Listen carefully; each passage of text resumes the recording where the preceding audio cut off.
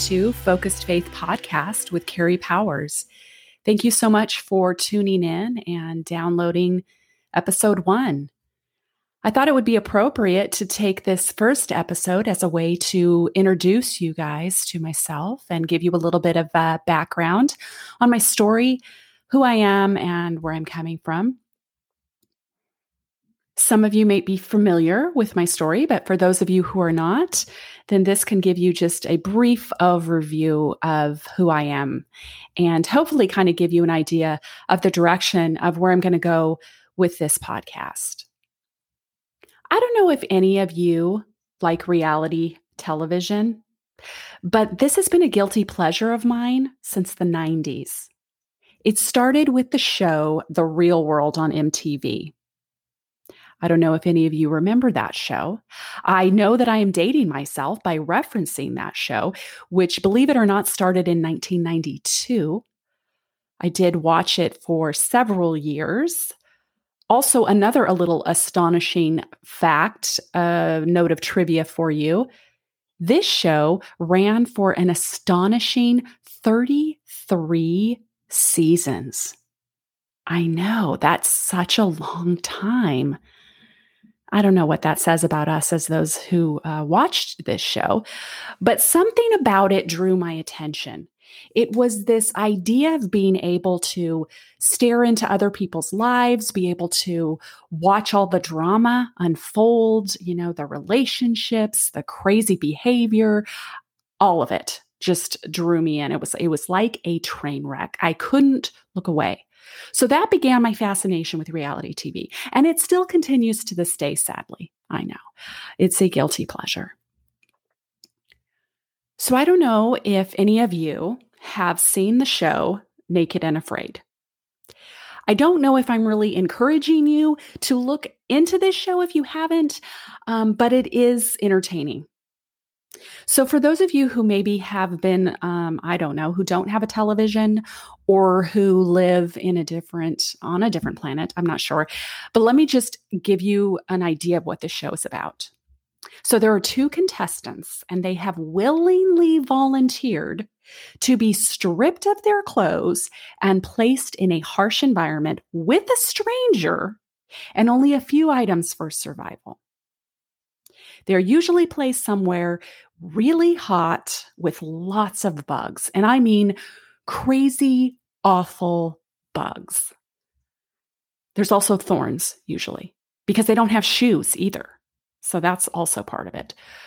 But many times they're placed somewhere like Africa, like literally Africa.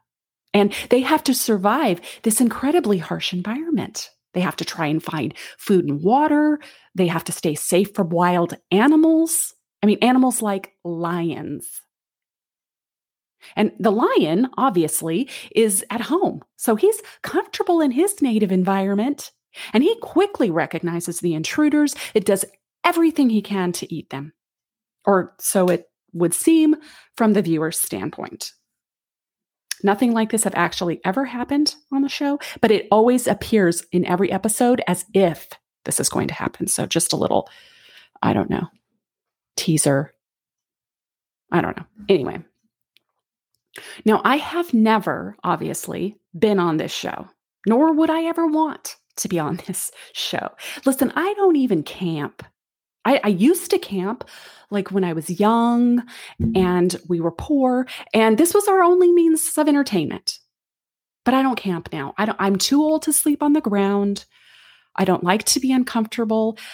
I really probably, honestly, I wouldn't camp even in a camper. My idea of camping is in a hotel. That's my idea of camping. So I don't camp. But I have had experiences in my life, as I'm sure most of you have as well, that have left me feeling naked and afraid, that I have felt alone and terrified. There's a verse, Psalm 34:10, that's a beautiful verse that I'm going to share with you right now that has captivated me for so long, and I have like a love-hate relationship with it. And you'll understand why. Psalm 34:10 says, "Even strong young lions sometimes go hungry, But those who trust in the Lord will lack no good thing. Now, I have known the Lord most of my life, and I have felt that I have lacked good things. I have experienced heartache in my life. I have experienced pain and loss. So this verse has often been confusing to me because I have trusted the Lord, because I do trust the Lord. So how is it that I can trust the Lord and still find that I'm lacking? In 2012, my family of 4, my husband Lee, myself, and my 2 children, packed up our life in Great Falls, Montana, and moved to Eugene, Oregon. My husband was offered a job at Harvest House Publishers, and we believed that God had called us to move. You see, we were not looking to move. We loved our home in Montana. I was on staff at my church. We had many wonderful friends and family there. We were not looking for this. We were not asking for this. But we truly believed that this is what God was calling us to do. We prayed about it, and in faith and in obedience, we moved. We packed up all of our belongings. We sold our home. We enrolled our kids in a brand new school. We bought a home in Springfield, Oregon, just outside of Eugene. We started a brand new church, and we began to make friends. And we were in Oregon 8 months, in our brand new home 5 months, when my husband, of almost 17 years, suffered a fatal heart attack at the age of 38. And you see, in just one instant, in one moment, I was a widow. Suddenly a widow at the age of 38, with 2 young children to raise by myself. My son was 7 and my daughter was 10. She would turn 11 just days after her father's death. Here I was in a brand new state, in a brand new home, with no family. The closest family I had was in Portland, so 2 hours away. And for the first time in our marriage, I also did not have a job. But that was kind of beside the point, honestly, because I was absolutely heartbroken, devastated. I entered into a season of darkness and grief like I had never experienced before in my life. You see, I was absolutely in love with my husband. He was wonderful. He was an incredible father.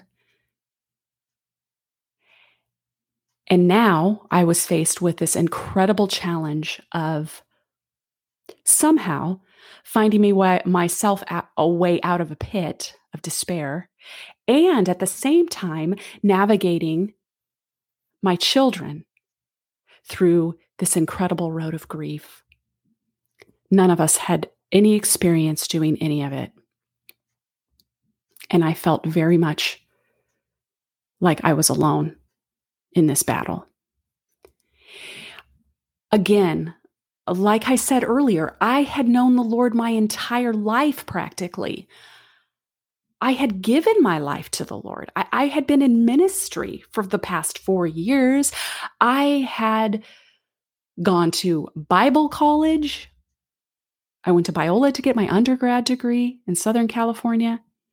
I did my master's in theology from Liberty University. I mean, I knew the Bible and I knew my God very intimately, very deeply, and I did, in fact, trust him.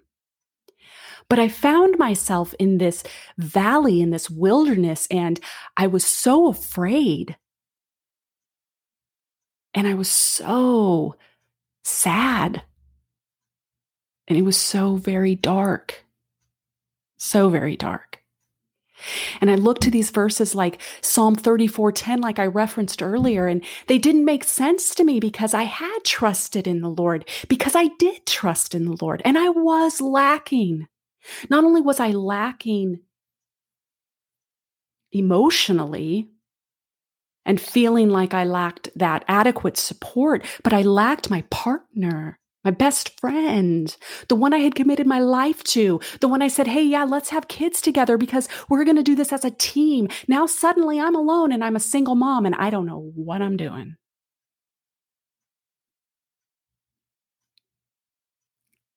And I might as well have been a contestant, on Naked and Afraid. I was that vulnerable. I was that open. It was that horrifying. The nights stretched out endlessly in front of me. It was challenging, to say the least.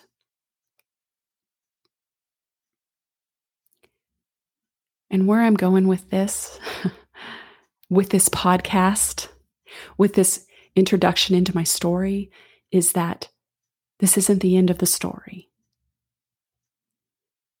And I don't know what season you find yourself in as you listen to this podcast. I don't know if you know what it feels like to walk through that. I know you know what it feels like to experience pain and heartache and loss because it's part of this world that we live in. So I know you're not unfamiliar with this. I hope you're not right in the middle of it, but if you are, I want to give you hope because you're going to get through the other side of it. Because you don't have to set up camp here. You don't have to hang wallpaper here. You're going to walk through the valley. You're not going to set up camp. And that was really what I was committed to, even from the very beginning of my grief, even from the very moments right after Lee's death. I was just so sure that I would get to the other side of it because I did trust the Lord, because I did know his word, and I did believe the promises that were given to me there. I did. I found myself in a very unique situation, and maybe one of the first times in my life where my feelings did not align with the word of God. Because in that moment and in those moments of darkness, I felt very much alone. I truly did. But I knew, because I also knew the promises of Scripture, I knew that I wasn't alone. I knew that that wasn't the truth because Scripture tells me that I'm never alone, that he never leaves me, he never forsakes me, that he walks with me, that when I walk through the fire, he's going to walk through the fire with me. I knew that. I knew those promises. And I trusted that his word was the truth. So I found myself in a very unique situation where I was feeling a certain way that didn't align with the truth of God's word. And so in that moment, I had to decide, was I going to believe what I was feeling, or was I going to believe the truth of God's word? And so I knew that my way out of this pit was going to be directly related to how I was going to practice my faith. How was I going to practice this faith that I had committed my life to? Was I truly going to believe that he is who he says he is and that he's capable of doing what he says he's going to do? I knew that my life was securely tied to my faith, that if I was truly going to live again, and if I was going to have a life again, that it was going to be with Jesus. It was not going to be without him. It was only going to be with him. So in those moments, those really deep despair moments in my closet, which is where I would go to spend my time with the Lord and cry, because I didn't want to scare my children. And so I would go into my closet to be alone with the Lord, and I would weep, and I would beg him to make it stop. And I would feel alone. And I would have to tell myself, no, I'm not. I know I'm not alone. And the only thing that lifted those really intense, oppressive feelings was praise. In those moments, and when I was in the dark and I would choose to sing, and I would sing a song that I grew up singing in church, Jesus, Jesus, Jesus, sweetest name I know, heals my every heartache. And I would just sing this simple hymn, and I would sing it over and over again. And then pretty soon I would begin to feel a little bit of a lightening happening, a little bit of the oppressive darkness leaving just a little bit. And I would feel a little bit of his peace enter in there. And that was how I started this practice of walking through the valley with my shepherd. He would, my God, restore my life. He absolutely would. And he would begin the practice of telling me how he was going to do that in the midst of my pit. And he did exactly what he said he was going to do. And now, as you listen to this podcast, it's 8 years later. I'm remarried to my husband, Gary, who is also wonderful. That we have made our home in Chico, California, which is where he was born and raised, or not born here. He will tell you he was not born here. He likes to tell everybody he was born in Newport. So, okay. But mostly raised here. And so my kids and I, we did relocate from Eugene, Oregon to Chico, California, which is Northern California, for those of you who are outside of the state. And we've built a new home here. We've blended 2 families together, and that is no easy task, let me tell you. So for those of you who maybe find yourself listening to this podcast who are in a blended family, you know what I'm talking about, because this is not a journey for sissies, as I like to say. It's only for those who are truly strong at heart, because it will challenge you in every way possible. Because we blended families and we blended with teenagers. He has 2 and I have 2. And together, for those of you who are not mathematicians, makes 4. So that's a very large family. And when we got married, 3 of them were teenagers. And my youngest, my son Logan, was 10. So it's not an easy task. And we have been married now for 5 years, going strong, learning every single day a new lesson about ourselves, about God's faithfulness, and about what it means to parent and parent children that aren't ours by birth. It's just a lot of different things to talk about on this podcast. But this is an introduction to me, to Carrie. And as we go and as we progress, these podcasts will be directed, hopefully, at discussing the questions that plague all of us as we find ourselves in this life and what it looks like to follow Jesus right now, to follow Jesus and to navigate your life and to navigate your marriage and your parenting and whatever different struggles you might find yourself, that we really are going to take God's word and directly apply it to life. And how do we walk in faith? And how do we make sure that our faith is focused in this life that is continually full of so many distractions, like reality TV? I'm just saying. But back to our verse, Psalm 34:10. Even strong young lions sometimes go hungry, but those who trust in the Lord will lack no good thing. Because what that scripture is saying is not that those who trust in the Lord will not experience heartache or will not experience loss. Jesus told us on his way to the cross, he said, in this world, you will have trouble, but take heart because I've overcome the world. It was never a promised easy life. And this verse referring to lacking no good thing means He's going to give us what we need in whatever season we happen to find ourselves in, if we will trust him.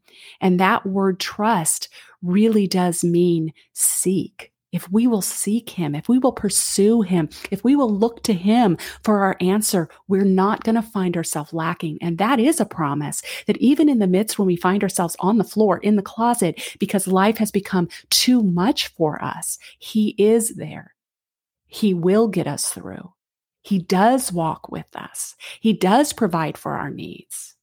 That if we truly do trust him, he will give us what we need, and oftentimes so much more than what we need, because he's a God of abundance and he can be trusted. He can be trusted with our life. He can be trusted with our heart. He can be trusted with our children, which is a journey I'm still walking through and navigating. So that's my goal. That's my hope with this podcast, is just a way to really walk through this together. And I hope this finds you in a place of abundance. But if it doesn't, hang tight, because he's not done, because you're still here, because your story isn't finished, and he can be trusted. He can be absolutely trusted to provide you everything that you need. Thanks for listening, and tune in next week.